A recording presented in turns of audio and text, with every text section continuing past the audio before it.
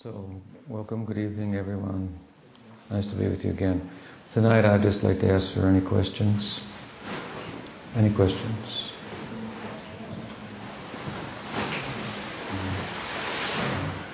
I was wondering if you could talk a little on the three aspects of Bhakti, Aropa-Siddha, Sanga-Siddha, and Svarupa-siddha. And it's coming from a context of trying to understand the subtleties of the nuances. For example, in Svarupa-siddha Bhakti, often, as I've understood it at least, is that those angles of Bhakti have Bhakti inherent in those activities in themselves. But I guess an argument could be made like the intention also matters, because you see Mayavadis, for example, chanting Krishna Nam for a different desired result than Uttama Bhakti. So how to understand, I guess, the difference in those activities. And similarly with Aropa-Siddha Bhakti, someone could be offering to Krishna as an afterthought their activities, but also they could be someone could offer their activities with the intention of please purify me of these desires that I can, but it's included in the path of Uttama Bhakti, if I'm making sense in the question. But I was wondering if you could talk a little on that topic. Yeah, well, these are terms that are found in the Bhakti Sandarbha, and Aropa-Siddha Bhakti, Sanga-Siddha Bhakti, Svarupa-siddha Bhakti. Basically, in a basic sense, they refer to Karma Mishra Bhakti, Jnana Mishra Bhakti, and Bhakti that's not mixed with Jnana or Karma, basically. So, Svarupa-siddha Bhakti, as you say, are those activities that are inherently Bhakti. And as such, just as fire, if you touch it, you'll get burned. It doesn't matter what you think. So if you have contact with Svarupa-siddha Bhakti, there'll be some positive effect. Obviously, at the same time, the disposition with which we participate in Svarupa-siddha Bhakti will make a difference in terms of the extent of the effect, right? There are extraordinary examples cited in the Puranas of even animals who have engaged in Svarupa-siddha Bhakti unknowingly and attained an extraordinary result. The famous one that I recall is the rat who used to go and eat from the ghee lamp.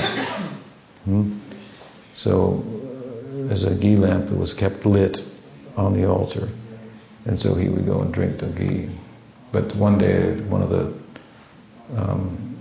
wicks got caught on his nose, stuck there. So he's trying to get it off like this.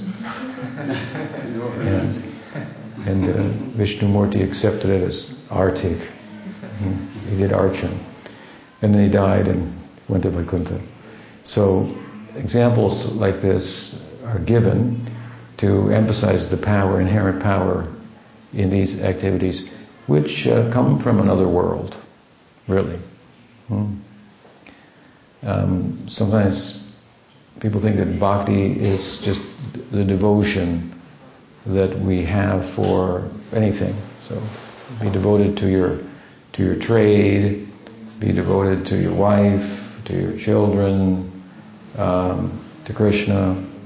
Devotion is devotion. But when we speak about bhakti, although we sometimes translate it as devotion, devotional service, we're speaking about something that is nirguna, that is beyond the gunas, modes of nature, and is coming here to also bring us beyond the modes of nature, which reason, I think, mandates would be necessary. To go there, we would need help from that side, because everything on this side is like counterfeit currency. It has no purchasing power. in the realm of reality, because nothing here is real, and that it doesn't endure. It's here today, it's gone tomorrow. Just appearances, nam-rupa. Sometimes the world is called a place of names and forms that come and go and change, right? So whether it be our physical strength, or our mental prowess, or intellectual ability, these are all products of the gunas, even if they be sattvic, in the case of the mind, for example. Jnana is governed by sattva. Karma is governed by rajas. That's why Jnana Yoga, Karma Yoga, in and of themselves can't afford standing in transcendence. That's one of the fundamental arguments of the Bhakti Shastras. To me, it's a very sound argument. Again, as I'm saying, if you want to purchase real estate in a land where there's no death, you can't use currency from Mrityalokam. Sometimes the world is called Mrityalokam. I was saying to some devotees earlier today that in the scientific community and technological community, we look very closely at the world, at nature, with a certain purpose in mind, right? To extract from it for our mentally human conceived purposes as to what we are. But the Bhagavatam, sometimes when the way the world is looked at in modern science, for example, the way it is looked at in the Bhagavatam, they're conflicting. You have to appreciate that the Bhagavatam is looking at it from a different perspective. It's kind of like set up close. It's like looking at it from outer space, in a more broad way. And therefore it refers to it as Mrityalokam, a place where everything dies. It's not just looking at Earth, it's looking at the whole cosmos, right? As Krishna says in the Gita, Abrahma bhuvana loka punaravartana arjuna. Mamu pete tukunteya punarjanma navidyate. He distinguishes between my planet, he says, his planet, and all the other planets. They're distinguished by, in a basic sense, by in these planets everyone has to die and take birth again, and in my planet that doesn't happen, right? So the currency from this world is as false as everything else in the world. It doesn't have purchasing power for the real. But if from that realm then some influence comes to take us there, well then obviously it has the power to do so. So this is the idea that bhakti is nirguna. It's transcendent in nature. And so hearing and chanting about Vishnu, you just can't make this up. That's what I used to think when I was young. You couldn't just make this up. Everything that you find in the Hindu texts about subtle world. Like another thing, let's take for example, just even in the yogic perspective of the subtle body, all these things that couldn't be like verified with a microscope or something scientifically, it's kind of the science of the mind, right? Yoga, the way to master the mind and so forth. And the way they approach it affords certain experience that psychology, which is also another science of the mind, or what they call science of mind also is to analyze what is the mind, is it the brain, and so forth. That those perspectives don't afford you. The yogic examination of the mind is one that affords mastery of it. If you want to know what the mind is, well, you could sit with somebody who can't control it for more than a minute without it going off and thinking on something else, or you could sit with somebody who can control it, focus it on one thing for months on end. Maybe that latter person has a better grip on what the mind is. obviously has some power to control it. And then he has experiences coming from that. I mean, those experiences should be credible based on the objective. They can't be verified objectively, but what we can objectively verify that he's got control of his mind. He can sit. I mean, all you have to do is sit, but it's not so easy. All the Buddha did was sit. That's all. Just sit and know. I can't sit. Because the mind is the seat, manas, of desire. The seat of desire. So based on the desire, then we have to move and we're distracted and so forth. So, anyway, there are descriptions that, and then, from the yoga point of view, we're just talking, as I say, about descriptions of the subtle realm and so forth. But here we have descriptions of a place called Vaikuntha, a deity called Vishnu, and the way things work there and so forth. I mean, I don't know how you could just sit down and make that up, but it's just too fascinating. The reports, even if they vary slightly, different Puranas and so on and so forth. So anyway, the point being, hearing and chanting about Vishnu Shravanam, Kirtanam, Vishnu Smaranam. This is another worldly. You don't learn that anywhere except through these sacred texts, right? Through the Guru Parampara.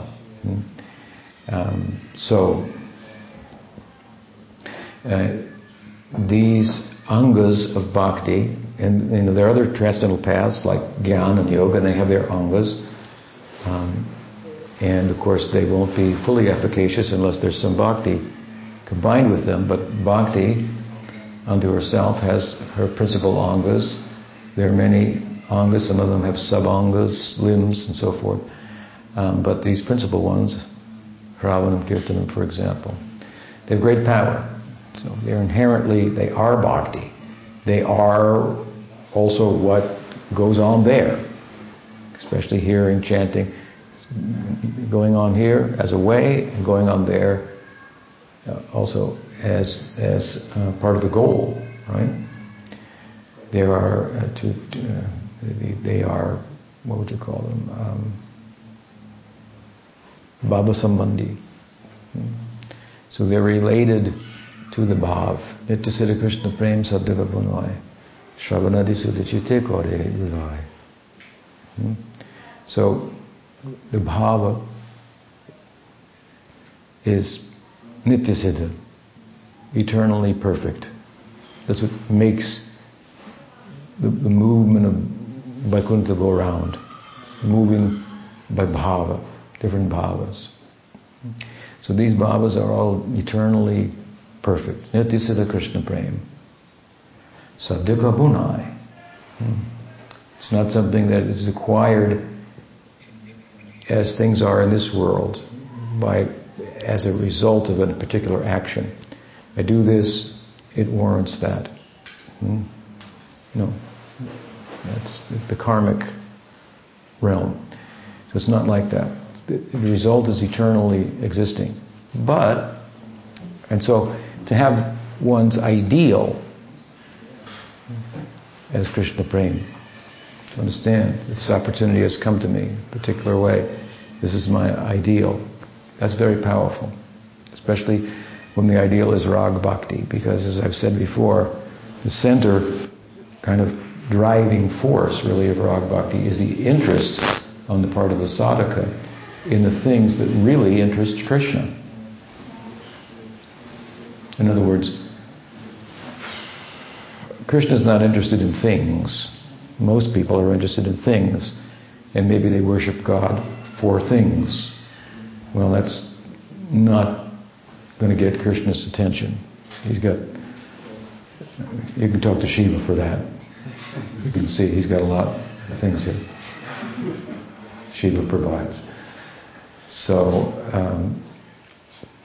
and some people want to get away from things, understandably, because it's the idea that they will afford me happiness is questionable at best, because I may want something and think that I'll be more complete by acquiring it, by that acquisition, but I can't keep it, in the very least, or I have to protect it. Somebody else might take it from me. I was telling a story the other day, I'll repeat it for you, some of you probably haven't heard it, but one time, a godbrother of mine who was an astrologer, he gave me a ring, which was a yellow sapphire. Jupiter, right? The guru stone, and it's, it's auspicious, whatever. And so he gave it to me, and he wear it on this Jupiter finger. So I said, okay, and I was wearing it. And then he told me that he was a jeweler. He said it was worth like over $1,000, the stone. And then I just felt like, I got $1,000. I'm poor. I've always been pretty poor. So I got $1,000 on my finger here. I was full of anxiety. Somebody could take it. I could lose it, and so forth. And then I think it was during Chaturmas, and I was eating less, and I lost some weight. So I was out in the barn at Audarya cleaning and up after the cows, and I lifted some hay, and the ring flew off my finger. $1,000. $1,000. It's somewhere in the ground of Audarya. There are valuable jewels there. Sapphires and chintamani and more. So we as I say, we think that by acquisition we'll become happy, but it can be just the opposite, right? Rich people have to have fences, guards, and protect themselves from the masses and so forth. So the pursuit of things, that is not something that attracts Krishna's attention. Then some people are wise enough to want to get away from things, knowing that, as Krishna says in the Gita, that the attachment for things is the womb from which suffering is born. So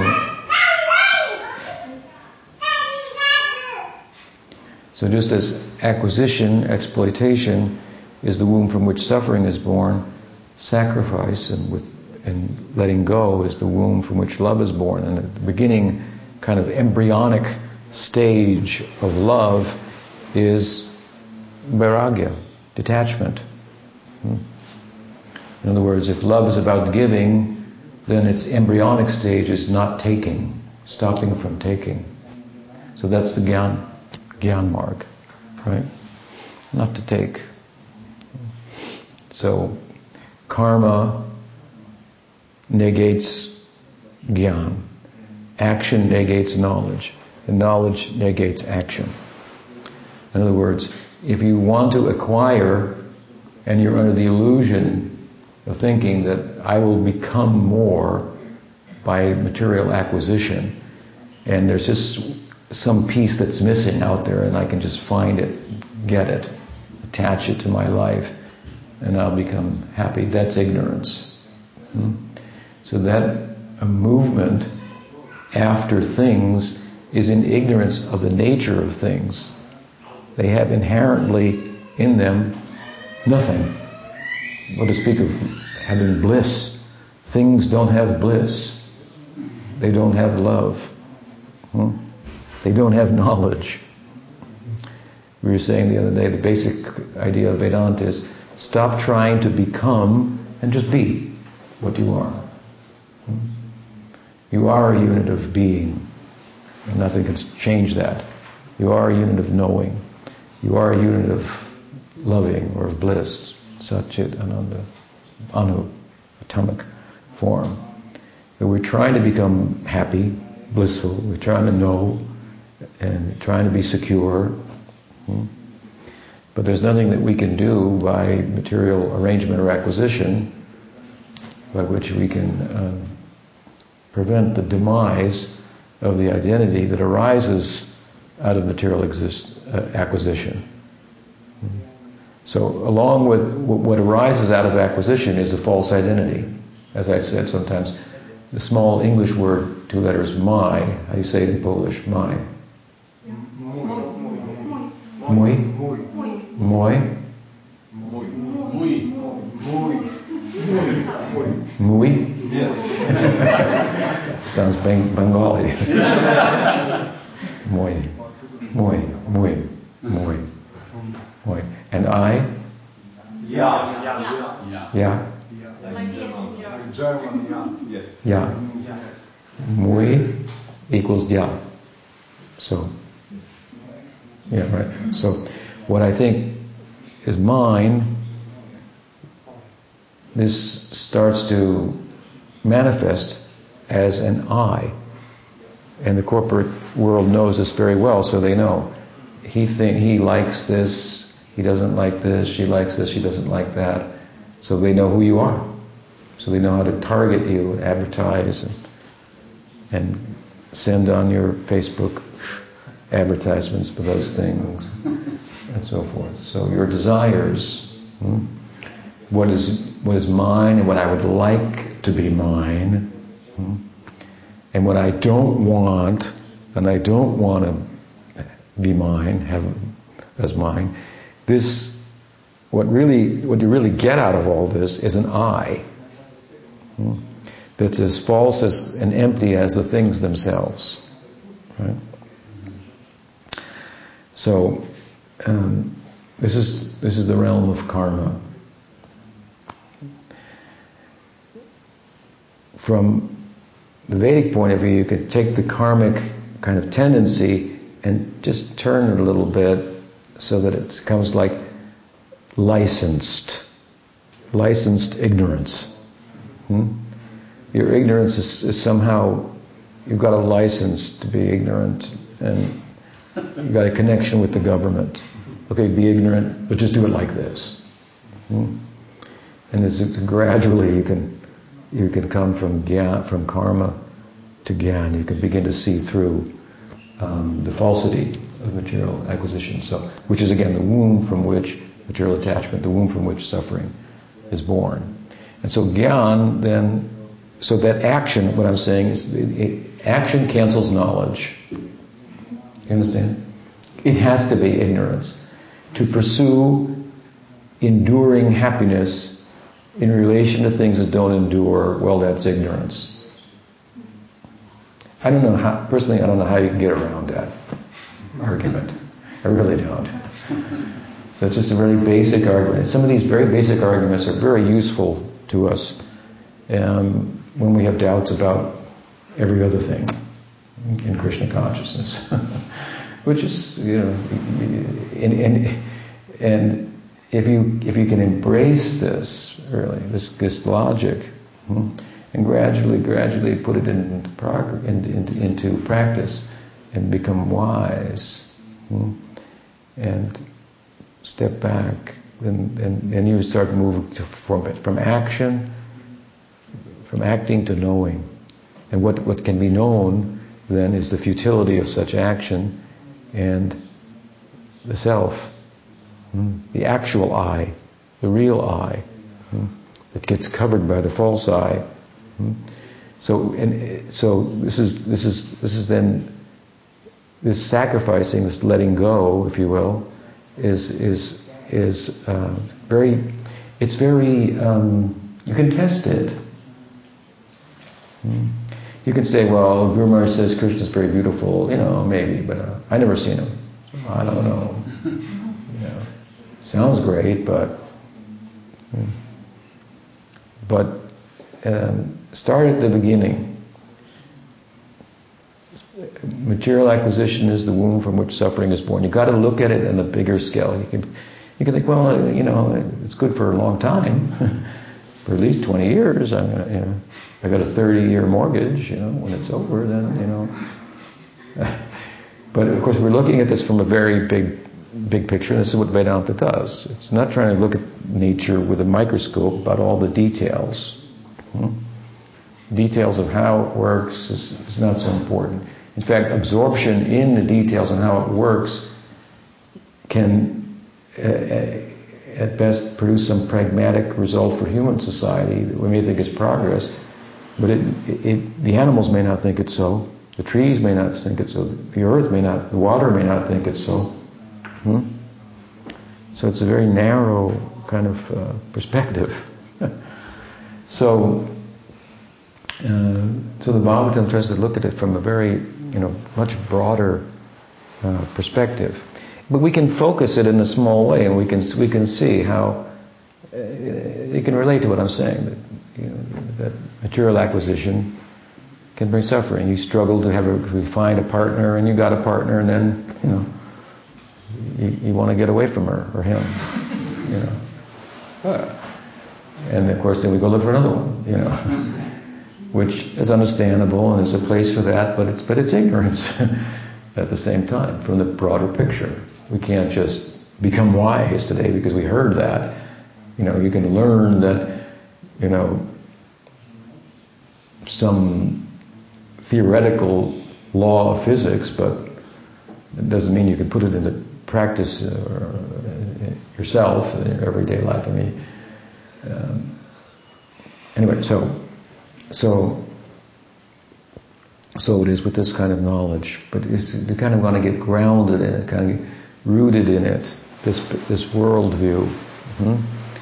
And it says to us that action cancels knowledge, and conversely, knowledge, as we're speaking about it, cancels ignorance. The knowledge as to the futility of a life of material acquisition.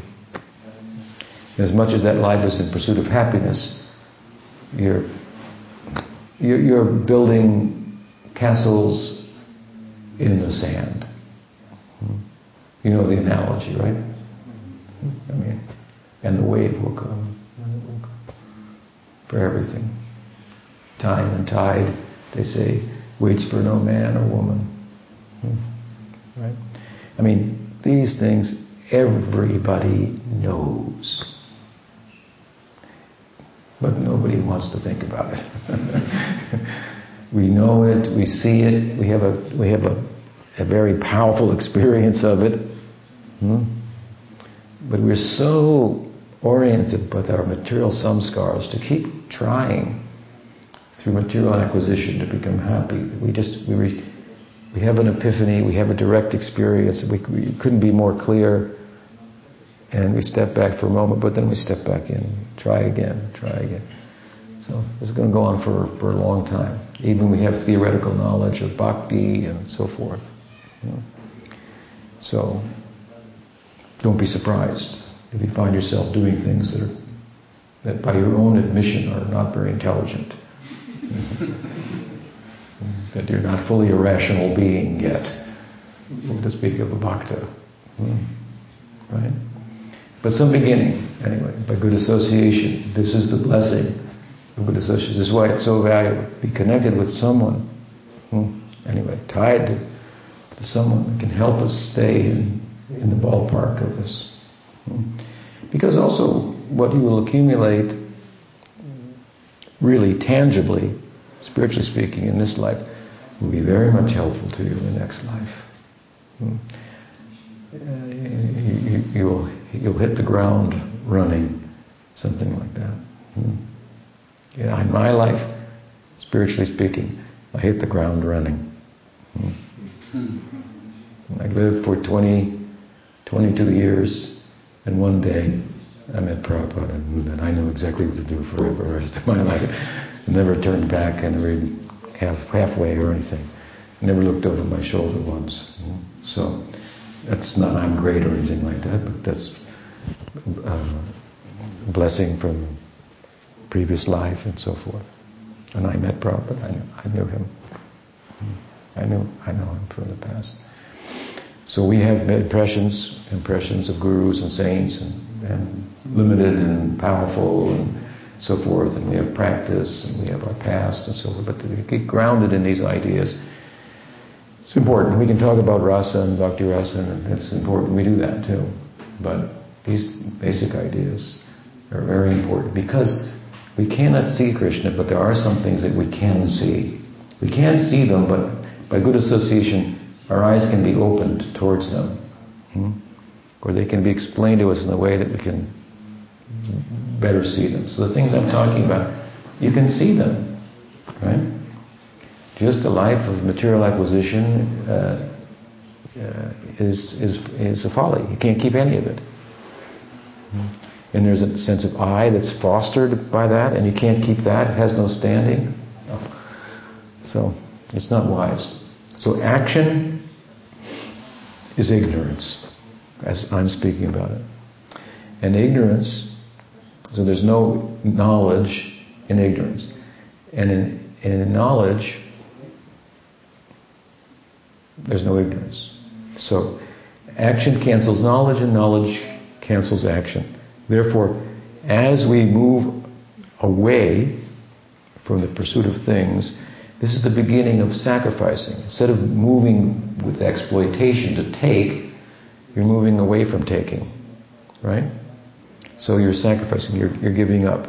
So this is love in its embryonic stage. But it's not understood as such. If you tell your parents, I'm going to become a monk, they're going to think, it's good to be religious, but let's not be too extreme about it here. We've got a family lineage to carry on. I want grandchildren, for God's sake. What about that? I want to try again. I tried through my son to be born again and it didn't work. So maybe with the grandson I can extend my sense of self and do all the things I thought I could do and so forth. So, you understand? Yeah. So in the love in its full phase, in its embryonic stage, it's not understood by people in the world. That's how little love there is, if at all, in the world of karma. You know, the world of karma is, I've given an example that when we were young, we went to Vrindavan for the first time, and we went shopping for the deities in the temples and to buy a dhoti, and it was so cool. They had stores with dhotis in them. And tilak, it's over here, look. You know, here's mukuts and deity dresses and cymbals, kartals, and there's drums over here. It was like a candy store, you know, for devotees. And the shopkeepers were very happy to reciprocate, right? And so eventually, in years to come, certain shopkeepers were wise enough and had enough love of Prabhupada to put his picture in their store. So then we would think, oh, he loves Prabhupada. He likes Prabhupada. I'll buy at his store. I'll buy tilak from his store rather than from that store. Yeah, he loved Prabhupada. He loved the money. That he was smart enough to know if I put a picture of Prabhupada, then they'll come here and they give me this. He loved Prabhupada for something else, right? It's mixed, of course, but this is the love in the realm of karma, as a systematic, licensed ignorance, system of ignorance, where ignorance is on a leash, and it can only go so far. It's pulling you just gradually. You can't just do anything or just acquire anything, or to acquire you have to recognize authority behind it and make a prayer, make a sacrifice and say some mantra, and then you get it. Okay. Like a child. I want that. Well, first you do this now. First you clean your room. Oh, I want it. First you clean your room. You have to make, okay, I clean my room. Okay, did you take a bath? You take a bath. And you say, okay, here you go. Say thank you. Say thank you. Okay, here you go. That is the whole Varnashram Dharma. That's what Varnashram Dharma is. In terms of the nature of the relationship with God. It's a childish idea. So, Gyan, then, this is moving away from that, some wisdom, moving away from the ignorance of pursuing things. And, as I say, to stop taking is kind of a embryonic form of giving, to the birth, embryonic stage of the birth of actual giving. In other words,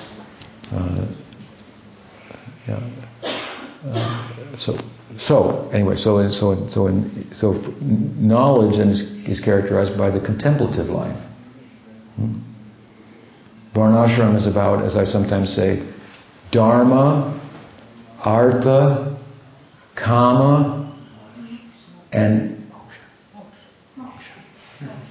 don't say it too loud. There's somewhere it's there. And then when that starts to sound, when you start to hear the sound, then you start to move away from karma. And sannyas is it really within the varnashram dharma? It's the end of varnashram. Right? It's giving up. So one in sannyas has no obligation to the karma marg. He's a yati. He's a nirapeksha.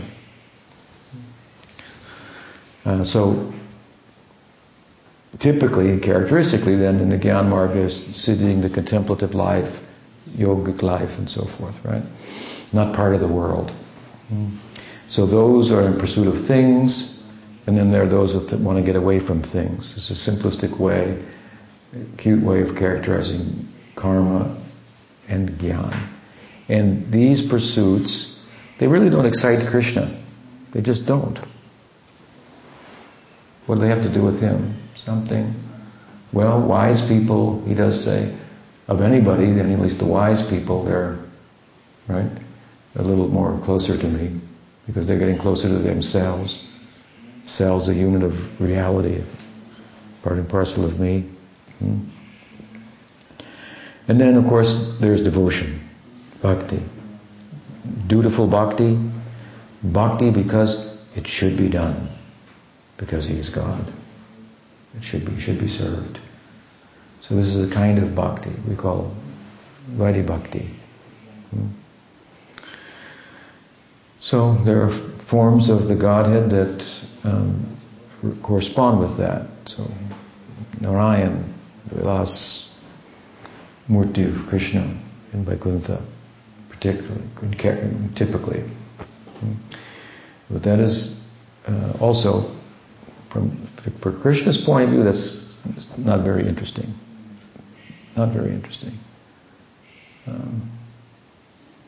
In the Vaidhi Marg, the Archana is very, very prominent. It has a place, an important place in our Rag Marg pursuit, but it's very prominent in Vidhi Marg and Vaidhi Marg. So there Krishna is standing there, there's Krishna or Vishnu, there's the worshipper, and then there's some distance that's bridged by mantra and namaskaram and so on and so forth.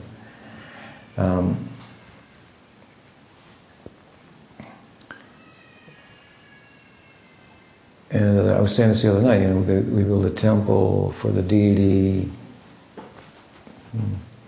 and a lot of people come and visit, but nobody wants to live there.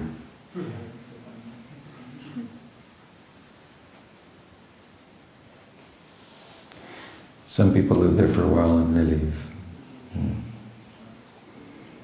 Maybe a couple of people living there. So,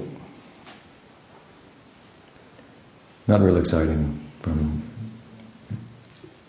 the deity's point of view. Well, we give him a room in our house, a closet in the house. He gets a closet. We have the whole house. Every now and then we open the doors, and then close them. So, I mean, these are good things, but compared to Raga Bhakti, what's going on in Golok, that's a different thing. It turns everything upside down. It cannot be understood from Vaikuntha. From Vaikuntha, the inhabitants of Vaikuntha, this doesn't compute how you could act like that with God. So if you become interested in acting like that with God, because you like the people that you've heard about, who live there, who herd cows with Krishna, who have a romantic life with Krishna, and so forth.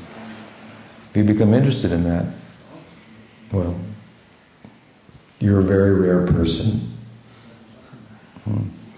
And Krishna will be, in this world, Krishna will be interested in you more than he will in somebody who wants things, and somebody who wants to get away from things, somebody who worships God because he should be worshipped.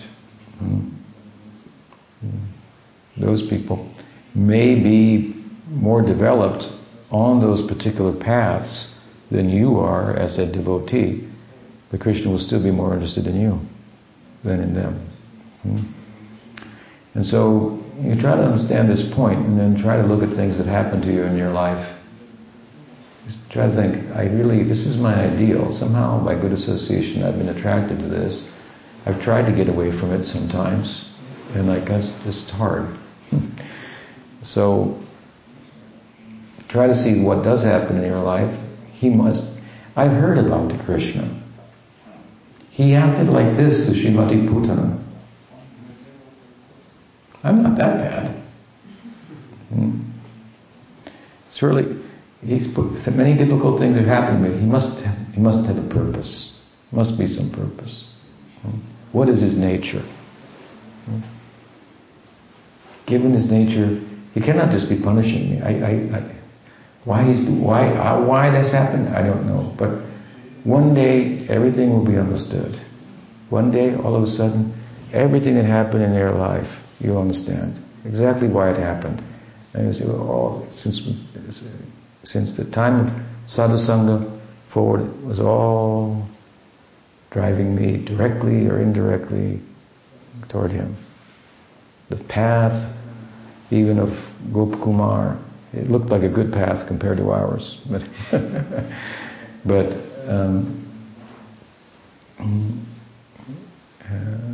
when he arrived, what did Krishna say to him?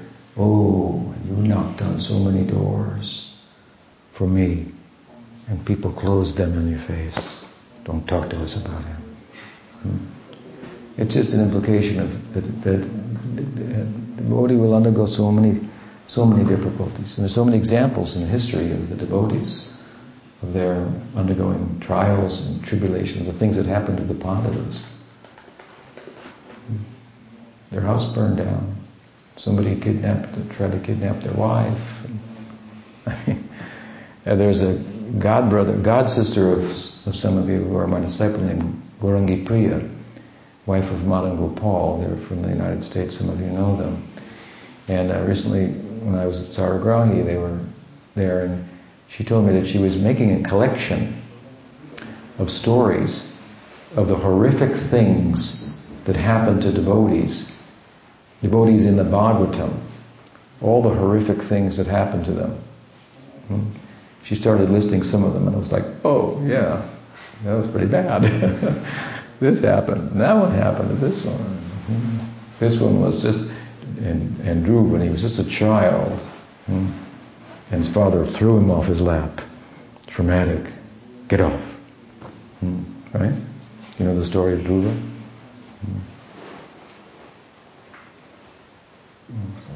But he didn't, anyway, so it worked out okay.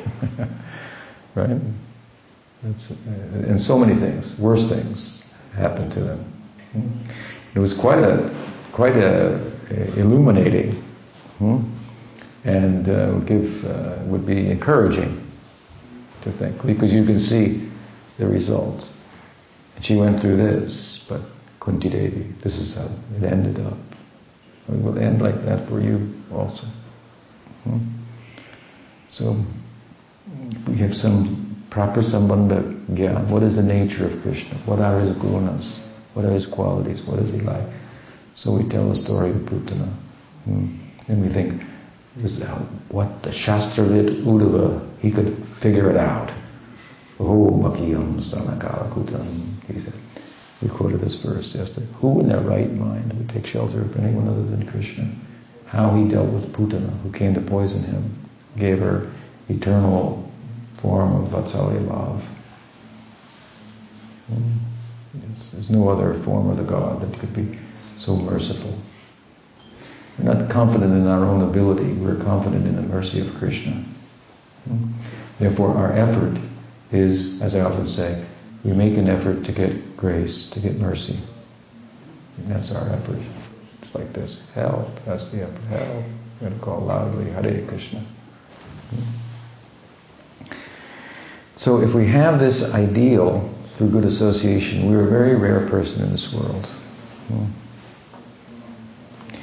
You have to understand Krishna has lots of devotees. We are just one. We should think, I'm honored to be thought of as such, to say, Om Keshavaya Namaha, etc., etc. How lucky, how fortunate. Asli Shiva Padaratam Banashtamam. However he treats me, whatever it may appear. I'm on such a glorious path, right? So, we have this ideal, we're very lucky, and we can also focus, as I'm saying, on things that we can see practically. Another thing I want to say about that is, what does it mean when we say that a human is a rational animal? What distinguishes us from the less complex forms of life, it's often thought, is that we have much, much greater power of reasoning. But it's only how we use the reasoning that differentiates us from the other species of life. If we use the reasoning only to do the things that the animals do, then we are just a big and dangerous animal. But we tend to think that that's not what we're supposed to do with intelligence and reasoning. We're supposed to use reasoning to control the demands of the mind and the senses. That's what it means to be a human being. We don't expect the animals to control their senses or their minds. We don't expect that of them. Even the domestic animals, we try to train them a little bit, but if they do things that are, if the cow just steps on your foot, doesn't realize it, what do? You say, anyway, you can't expect if she pushes you over, even when you're milking her, sometimes. But from humans, we expect a different response. We expect them to civilize themselves with the faculty of discrimination, to regulate themselves. Intelligence is for controlling the mind, controlling the senses. So I think everybody agrees with this in the world. We just say, well, let's go all the way with it. So that's what yoga is about. To fully control the mind and the senses. And the result will be that the intelligence is not wedded to the demands of the mind and the senses. It's not working, just scheming to find ways to satisfy the demands of the mind and the senses. It's above them, and so that's what it means to be civilized. That's what it means to be human. Do you understand? So the idea that we should enter into a discipline for becoming intelligent, fostering our rationality, it's so bizarre that religion is thought to be often irrational. You understand? That faith, just means you haven't got reason. No. Reason is most beautiful when it becomes a servant of divine faith. And give us such a good reason to control our mind and our senses. Just to live in the world, we should regulate our mind and our senses. What to speak of if we have even greater impetus to do so. So this is a very practical thing. Krishna consciousness is rational. If you want to be irrational, well, what can be done? Right? So, at any rate, we're getting a little distracted from your question, but it's an interesting discussion. So my point is that there's a nirguna. There's another dimension. Today we were walking down the road and we saw a snail. Snail? Yes. Crossing the road. Now we know cars are coming and they don't see the snails, so we have to pick them up and move them. It's like some demigod reaching down and he doesn't know what happened, and now he's, relatively speaking, hundreds of miles further down the path. We've taken an hour to get there, something like that. So we shouldn't live in flat land, right? There's more than 2 dimensions, more than 3, who knows how many. And 2-dimensional, 3-dimensional world's not big enough for us. It's just not. Therefore we try to understand time. Wouldn't that be like a 4th dimension, right? If we could, and then that makes everything different, weird, right? Right, so, and more. So, we are constantly trying to make the world big enough because we don't fit in it. Because the Atma in human life is surfacing. And it's not constrained by the physical laws, by its nature. And its nature is starting to show itself. So we can feel ourselves a little bit. We always want to break the boundaries of nature. That's what everybody's celebrating in the world. When we break the boundaries of nature and become really more, and even just in a physical sense. So at any rate, there's another world, and bhakti is this like overture, invitation from that world. And so, hearing and chanting about Vishnu, it's just like not part of this world. It's not like the devotion to your family. It's an anga of Vishnu Bhakti. It is what it says it is. The only place you can find it is in these particular books. The Gita, the Bhagavad, or those that are derived from there and talking about it, trying to tell us what they're saying and so forth. Nobody knows who wrote these books. Nobody knows. I just find that very interesting. You can say, well, obviously it wasn't one man 5,000 years ago named Vyas. They can say like that. It's not that obvious. We don't know who wrote them. And the timing on them, you don't know when. You can say, well, this Sanskrit is different than this age, and therefore, but who knows? So maybe they wrote it down over the ages and passed the original manuscript you still haven't found. But whatever. It may have been written over centuries, that's another thing, but whoever writes it doesn't put their name on it. Such as seems to be the tradition. So, it truly is unauthored. They say it's unauthored, the Shruti in particular. At least we don't know that. Yeah, I guess it's a way of saying just that.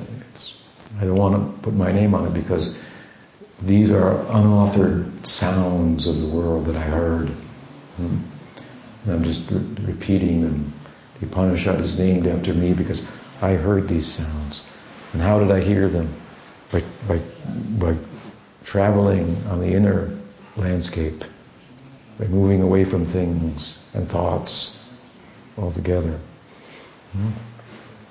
So they're very profound. They talk about another dimension. It's a very attractive place. And in that, this is the contribution of Bhagavad Swamis, they make very clear that the center of that place, the zenith of that place, that is Goloka. And so, interest in that, in what those people do, this attracts Krishna's attention. So this is really the core of Raga Bhakti. So that's why once Prabhupada, you know how many times Prabhupada said, First, you should read the 9 cantos before you read the 10th canto. I mean, it's like 1,008 times. So one intelligent disciple said, well, why did you give us the Krishna book first? Which is the 10th canto, right? And Prabhupada just chuckled. He said, well, you have to get a little taste, what's to come to keep you going. A little taste, and then read the 9 cantos. Something like that. So he gave that first, Krishna consciousness. And not God consciousness. He made that point. So, meanwhile, the hearing and chanting, which is Svarupa-siddha Bhakti, for example, 2 angas of Svarupa-siddha Bhakti, this is Bhava Sambandhi, that was directly in relation to the bhav, the ideal that you have. I have the ideal to become the friend of Krishna, handmaiden of Radha. And now, hearing and chanting are directly in relation to that. So they become a means to attaining that, and when they are perfectly performed, they are the goal itself. They're part of the bhav itself. Therefore we find hearing and chanting is going on in Golok. Everything. Shriyakanta kanta parama purusha kalpatara Jumabhumis chintamani ganamayi toyamamritam kataganam natyam gamanam abhivamsi prayasaki. So the word is song, right? Something about Krishna that's put into song. And the best description of the aprakat lila, the unmanifest lila, I think that we have to date is from Gopal Champu. Jiva Goswami has another book. What is the name of it? Vishwanath Chakravarti Thakur wrote a book with the same name. I forget. It also describes the aprakat, but Gopal Champu is more famous. And he depicts the Gopal Champu, the life in the aprakat lila, as hearing and chanting about the prakat lila. The preoccupation in the prakat lila is the aprakat lila, the preoccupation in the aprakat lila is the prakat lila. So hearing and chanting is going on there. Here we're telling the stories of Krishna lila, and in Golok they're telling the stories of Krishna lila. It's been put into verse in Gopal Champu by Snigdhakanta and Madhukanta, 2 minstrels who had they would tell people's lives in song. Something about, they would put to song and poetry people's lives. What a beautiful idea. Just like musicals, Indian movies are, all of a sudden everyone starts dancing, singing. It's not that popular in Hollywood anymore, but it used to be a popular genre of motion picture industry. Still popular in Bollywood. So, how to express the feeling? So it's a land of song and dance. What is the walking? If the walking is dancing, if the talking is singing, what must be the dancing? What must be the singing? Yes, right? Jiva Goswami makes that comment. So from there, these practices come. This is Svarupa-siddha Bhakti. And some examples then are given sometimes as to their efficacy, like the example of the rat who did archan, without knowing it, attained by Kunta. So these stories are meant to say to us that they have such power that if we actually apply ourselves to them, with proper sambandha jnana and so forth, then certainly what the result will be extraordinary, right? So while this type of bhakti is inherently bhakti, at the same time how you approach it and the mood that you have as part of your question, the mentality, the understanding with which you approach it, that is going to play a factor in the measure of the result that is attained from it. Svarupa-siddha Bhakti.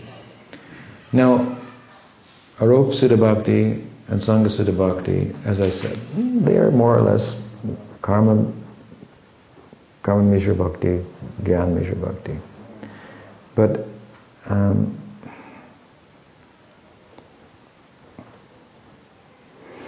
But in our everyday life, as a sadhaka, we have to do some Aropa-Siddha Bhakti.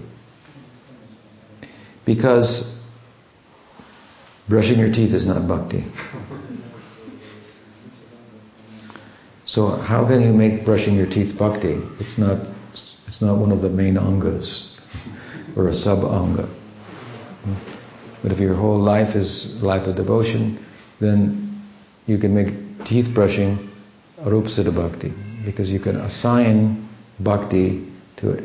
I'm brushing my teeth so that I can be clean, so that I can go on the altar and serve Krishna, so that I won't have bad breath when I speak the Bhagavad Gita to push people away.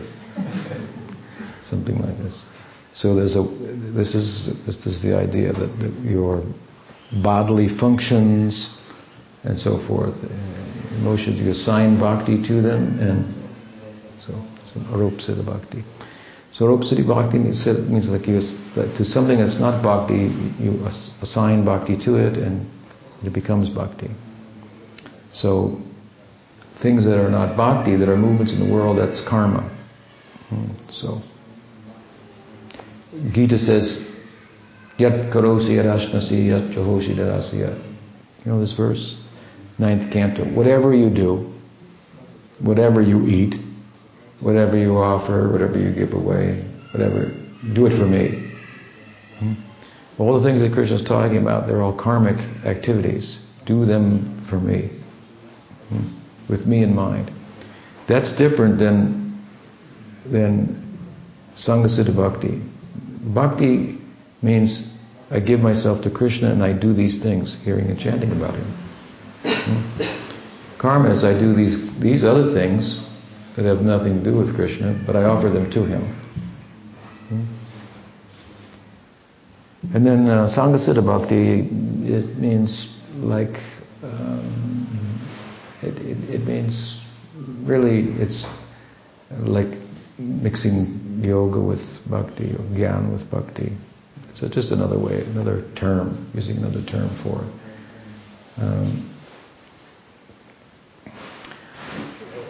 Sometimes the example is given that if you're going to perform a sacrifice, there are things that are related to the sacrifice that are required for its performance, like wood, to make the fire. So you go to collect the fire because it's Sangha in relation to what the sacrifice is as an ingredient, then it becomes part of the sacrifice, whereas otherwise it's not. Wood's not a sacrifice, but it becomes part of the sacrifice. So you relate it. Sometimes in this, the example of the sacrifice is given. So that's important, a particular analogy. So it's in relation to such an act. So in relation to the Gyan Yajna, then we can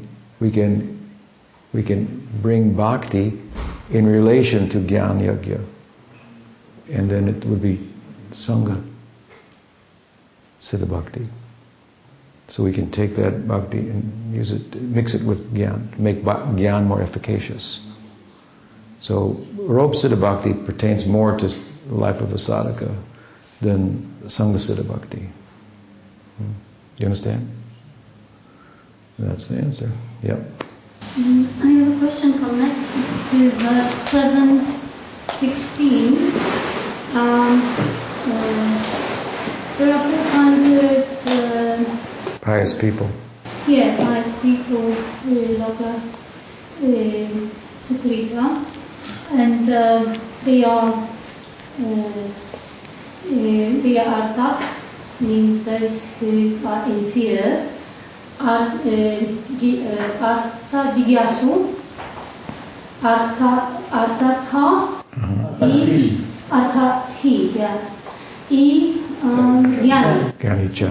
So there are four of them. So it means those who are in fear approach Krishna, those who want to inquire and those who are things. They are after things like material things, and the knowledge. And there is something like gradation of those approaches to Krishna. In some commentaries, they are assigned to different gunas, different varnas, and I don't remember about ashrams, but there is also in one of your purports a mention about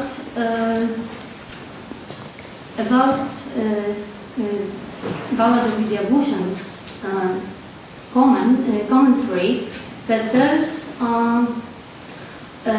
four approaches, they may change in the course of purification, because they are thought of anarthas. They are to be purified in the course of practice.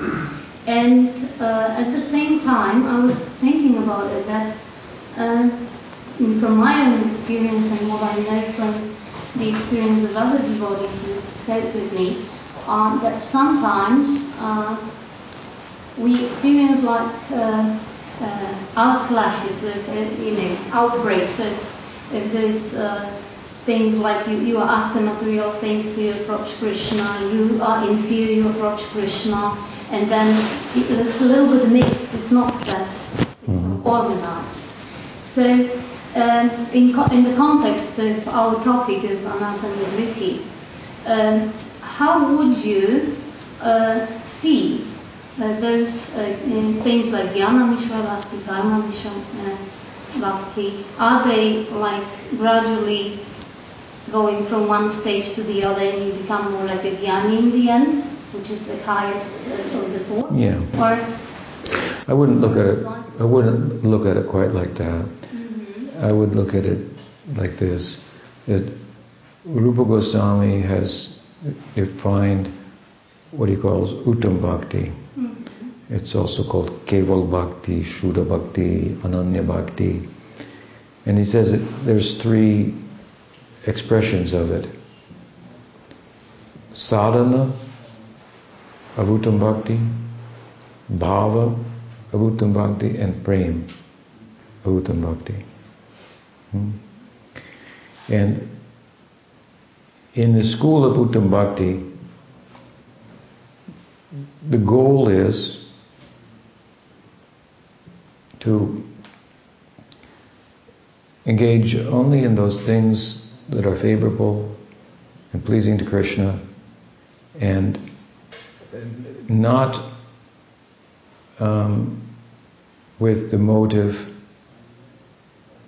to attain through bhakti things or for their own sake, or liberation for its own sake, or better stated, to think that bhakti is, in the school of Uttam Bhakti, one does not think that bhakti is dependent on karma in order for it to be efficacious, or that by not performing karmic duties, bhakti will be weakened.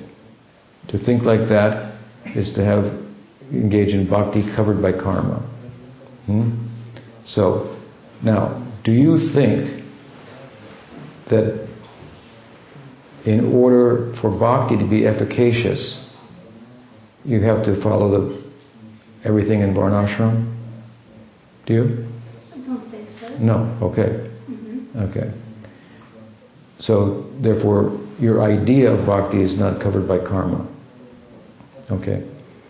And then, do you think that that you want to do bhakti to get away from things, or do you want to do bhakti to love Krishna? Ideally. Ideally to love Krishna. Right. So, therefore, you have joined the school of Uttam Bhakti. You're not a graduate, right? But you're in the school of Uttam Bhakti. So that's why sometimes Prabhupada said, all my disciples are pure devotees. You go, what? So you're in that school. You're not embracing as an ideology Gyan Mishra Bhakti, Yoga Mishra Bhakti, Karma Mishra Bhakti. All of these things are talked about in our scriptures, in the Gita and Sandarbhas and Bhagavad and so on and so forth. There are ways in which bhakti is talked about directly and way bhakti is talked about indirectly, but it's not like this. By contrasts Shuddha Bhakti with Mishra Bhakti, different types and so forth. You see the results and you see what happens to Subari Muni. He could live underwater, but as we heard this morning, there could be problems there, right? So we learn that. So that's indirectly talking about the virtues of bhakti, Garuda in contrast, and so forth. So, so ultimately, what excited you to join this is this ideal. So that's your ideal, and your ideal you will become, right? So meanwhile, that doesn't mean you're free from motives like fear and prospect, and sometimes these are there in your life, but you're a work in progress. So you'll pass through them in that sense.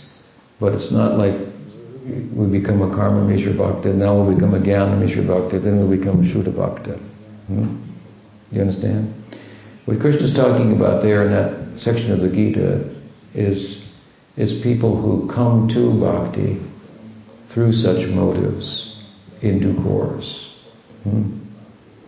And the motive may be driving them, they come in touch with bhakti, and then as a result, well, now they have bhakti in their life, so now their prospect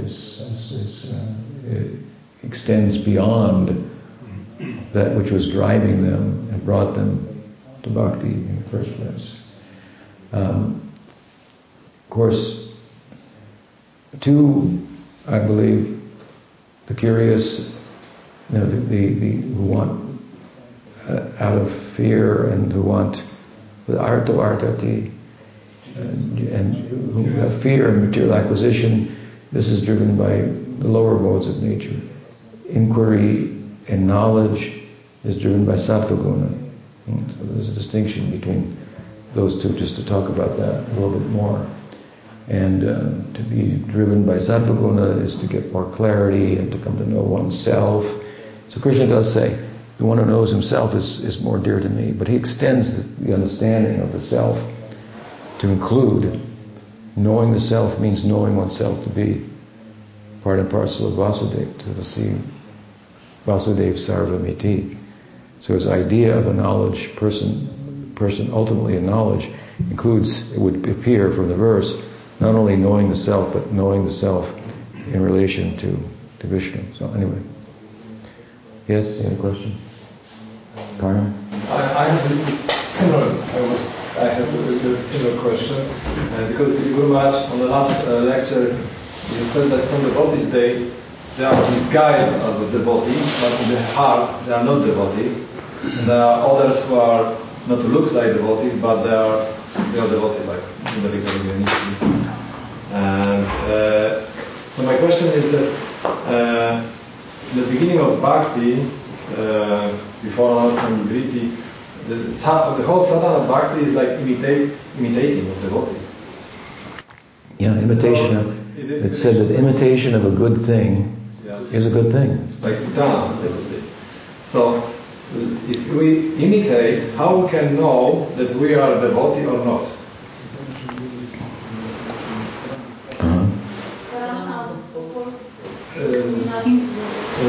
Że Guru Maharaj ma takie podobne w tym pytanie, które było zadane, że Guru Maharaj na poprzednim wykładzie właśnie powiedział, że są osoby, które wyglądają jak bhaktowie, ale tak naprawdę nie są bhaktami, a są osoby, które nie wyglądają jak bhaktowie, a są bhaktami. Tak właśnie Pudnaritki, Vivianitki albo na przykład Putana, która imitowała. Ale właśnie my na tym etapie sadhana bhakti, szczególnie przed Anantangriti, to jest taki proces, że my imitujemy prawdziwych bhaktów. Więc jak możemy wiedzieć, czy jesteśmy bhaktami, czy nie? I think that there's a couple of ways to take the term imitating. So, like a child may imitate his parents, and it will be very charming. Because he doesn't know any better, and he wants to be like his father, so he imitates his father. He tries to put his father's shoes on and walk in them, even though they're too big, and everybody thinks, oh, this is very nice. So, that's obviously innocent and desirable in a sense. I see great devotees; they act like this. I'd like to be like that. So I'll also do in the same way. I think this is the imitation of a good thing that is a good thing. But in another sense of imitation, where I'm imitating being a devotee, and I kind of know I'm imitating being a devotee, and other people are being deceived by my imitation, and I know I'm kind of deceiving myself. That's not an innocent form of imitation. That's where it takes on a pejorative connotation. The term imitating. So there's a good side to imitating, and there's a side where I'm speaking beyond my realization, for example. People are liking it, I'm thinking I'm great, and I'm growing anarthas arising out of bhakti, fostering them, and so forth. Counterfeit. One thing is imitation in an innocent sense, another thing is to be counterfeit. So I think, there's another word that's synonymous with devotee, which is satam, honest, thoroughly honest, and so forth. So I think one has to be honest, and I think if one asks a question, like the question you're asking, that's a sincere question. You have doubt about your own authenticity, then there's some authenticity to it. The closer you come to it, the more you realize how great it is and how small you are. The closer you come to the infinite. So we find this, even great devotees question their own devotion. We think, are they just making it? They must know that they're in higher stages. They must know.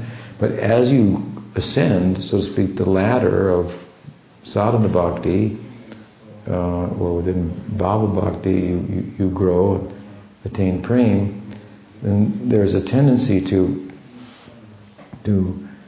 see whatever is between you and the object of your love becomes a focus, and it looms very large. The further down you are on the ladder, the further you are from the object of your love. And there may be more of a tendency to not see the obstacles, what gets in the way, as much to be that. So you have more problems, more blemishes, more whatever, in a lower stage, but it doesn't loom as large to you. The closer you get to the purest thing, any impurity stands out. Even you may make up impure things without consciously doing it, like the gopis are making up their impurity. They're missing Krishna, and they're seeing the trees. Trees are bent, and they're thinking the trees are better devotees than us. Just see, they're offering their fruits, and he left us, but he didn't leave the earth. Wherever he goes, his feet are on the earth. This is kind of a madness in their bhava. There's nothing wrong with them, but they're finding everything wrong with them. I mean, another example is that the neophyte devotee thinks, I'm a devotee, everyone else is a demon. And the superlative devotee thinks, I'm a demon, everyone else is a devotee. So I think this is just kind of a cute, but kind of a generalization. But it characterizes the mentality at different ends of the spectrum. So when we are introspective and doubt the measure of our own devotion and so forth, and that's a sign of our devotion. One time, those who say they know Brahman don't know Brahman. Those who say they don't know Brahman, they know Brahman. One time, one of my godbrothers said to Sri Guru Maharaj that Guru Maharaj, sometimes you say that if you think that you're not making progress, then you must be making progress, something like that. And he said, but what if you're really, really not making progress? And Sri Guru Maharaj said, really? Really then? Good?